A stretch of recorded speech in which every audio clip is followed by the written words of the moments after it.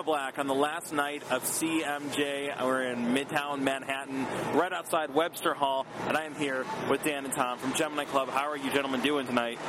Better than now that I'm with you. Sorry. It's very sweet.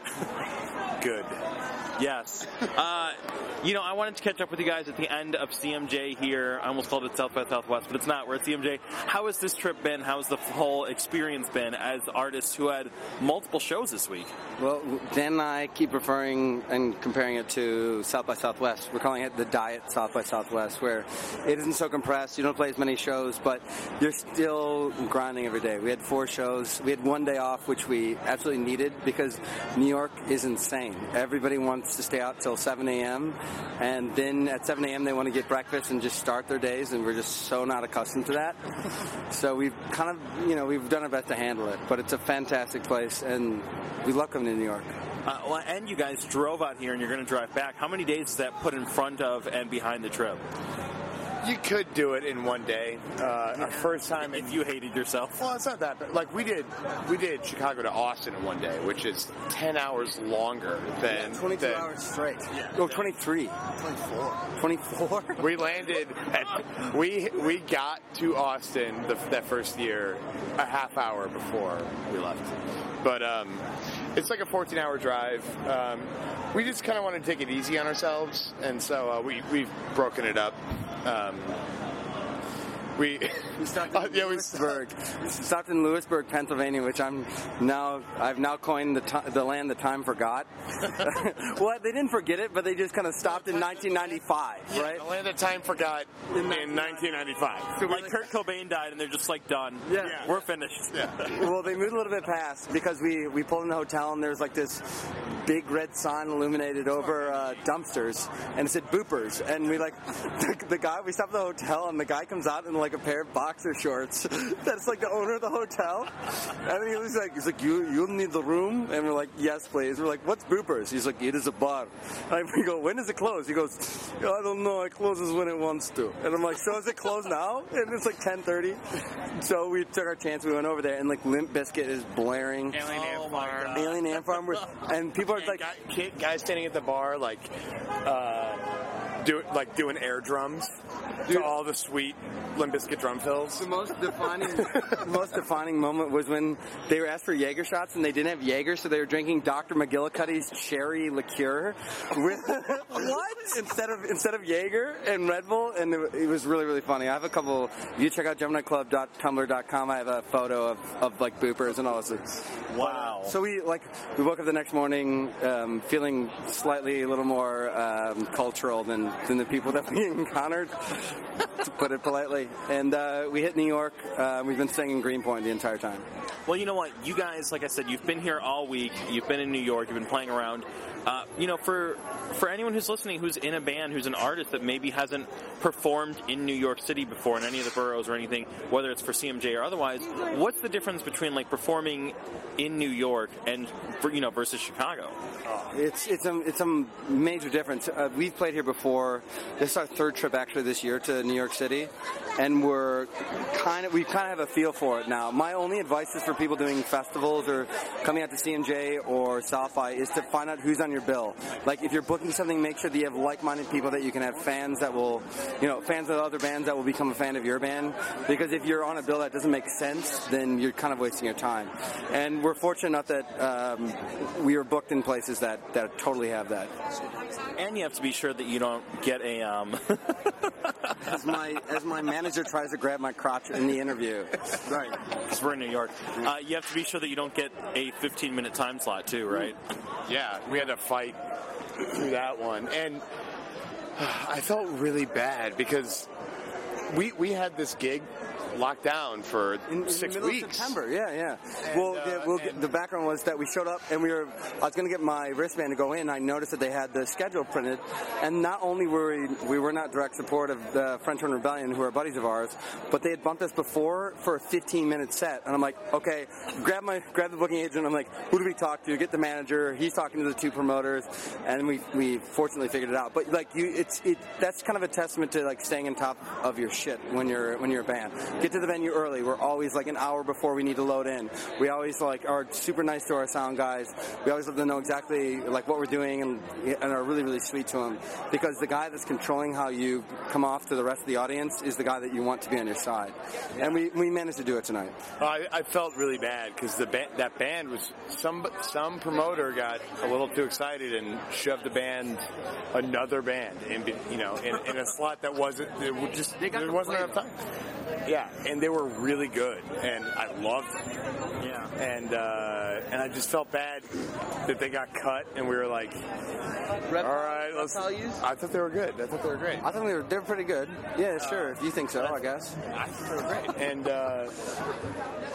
bringing the gear up there, and they're just looking at us like, ugh. I just hate being I'm not trying that. It's like, but CMJ's not that far from South by. You still have that chaos when you get to the show, and you still have like 10, 15 band bills, and with us it's more difficult because it isn't like mic up the bass amp, mic up the 2 guitar amps, mic the drums, and make sure everybody's monitored correctly. It's like Dan needs to make sure the DIs are working. Gordon needs to make sure the DIs are working. We need to balance out all the signals. It's a totally different animal for us, and we've managed to do pretty damn well given the logistics or technological logistics for all the shows. Yeah, I mean, you guys have a really serious setup. I mean, we've done videos on the Chicago vs. United YouTube where you guys like really delve into like your equipment. I mean, it's not like you said, it's not just like you guys like 2 guitars, 1 bass, and drums.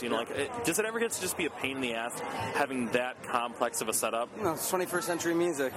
I think it's one of those things where if you don't participate in it, you're gonna get left behind by it.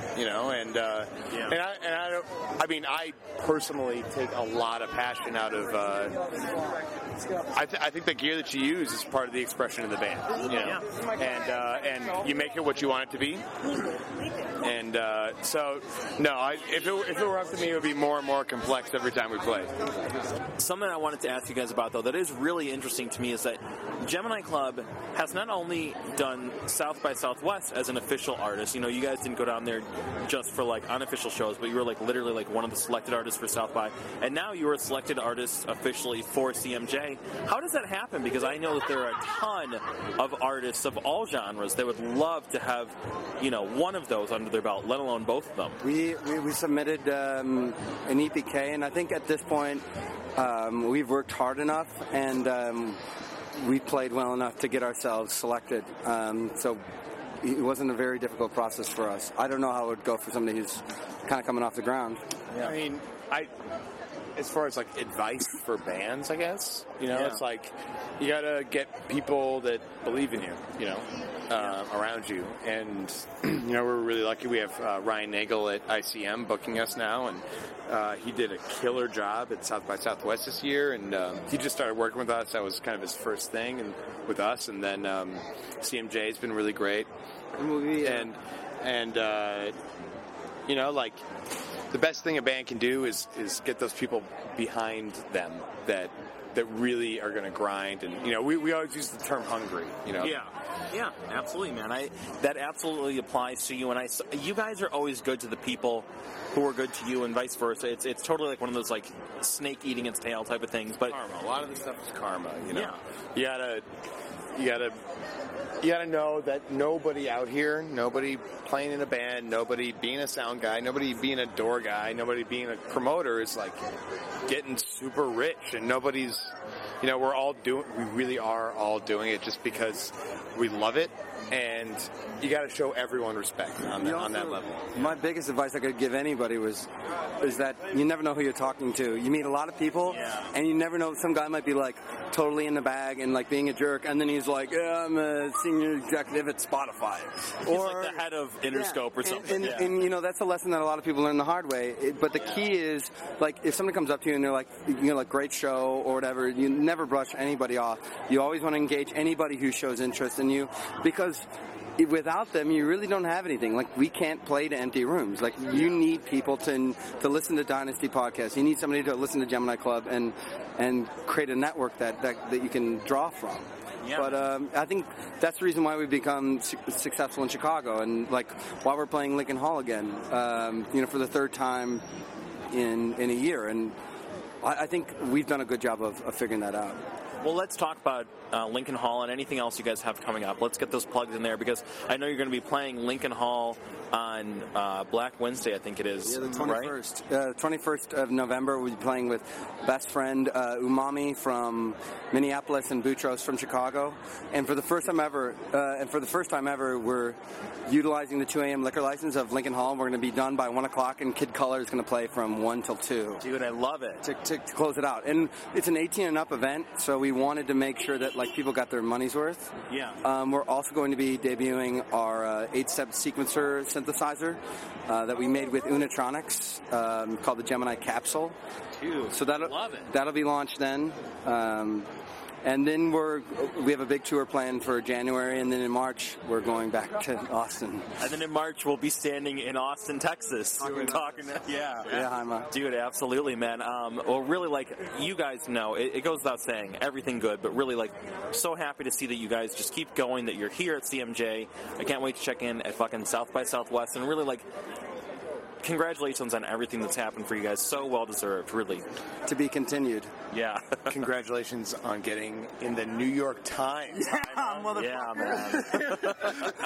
that was pretty nice. So. That was awesome, man. I was, I'll just say it for the podcast, but I was telling you earlier that I was laying in bed in San Diego. My girlfriend's getting ready for bed, and I'm looking at my computer, and I go, holy shit, Jaime got written up in the New York Times. Yeah. And I just it was like this, man, we're so happy for you. Dude, can I tell you, though, in all honesty, this is going to sound like false modesty, I knew it was happening, and I was so surprised when it actually happened that I couldn't read it for 4 hours. And I knew for 3 weeks that it was coming, and then when I actually saw it, I was just like, I was like, I can't read this. Like, I was so, like, scared of, like, reading something nice about myself, so, but that's neither here nor there. You were the subject. Yeah, I know. But neither here nor there, really, Gemini Club always doing huge things, so best of luck, guys, and really congrats. And to you too, Jaime. Thank you.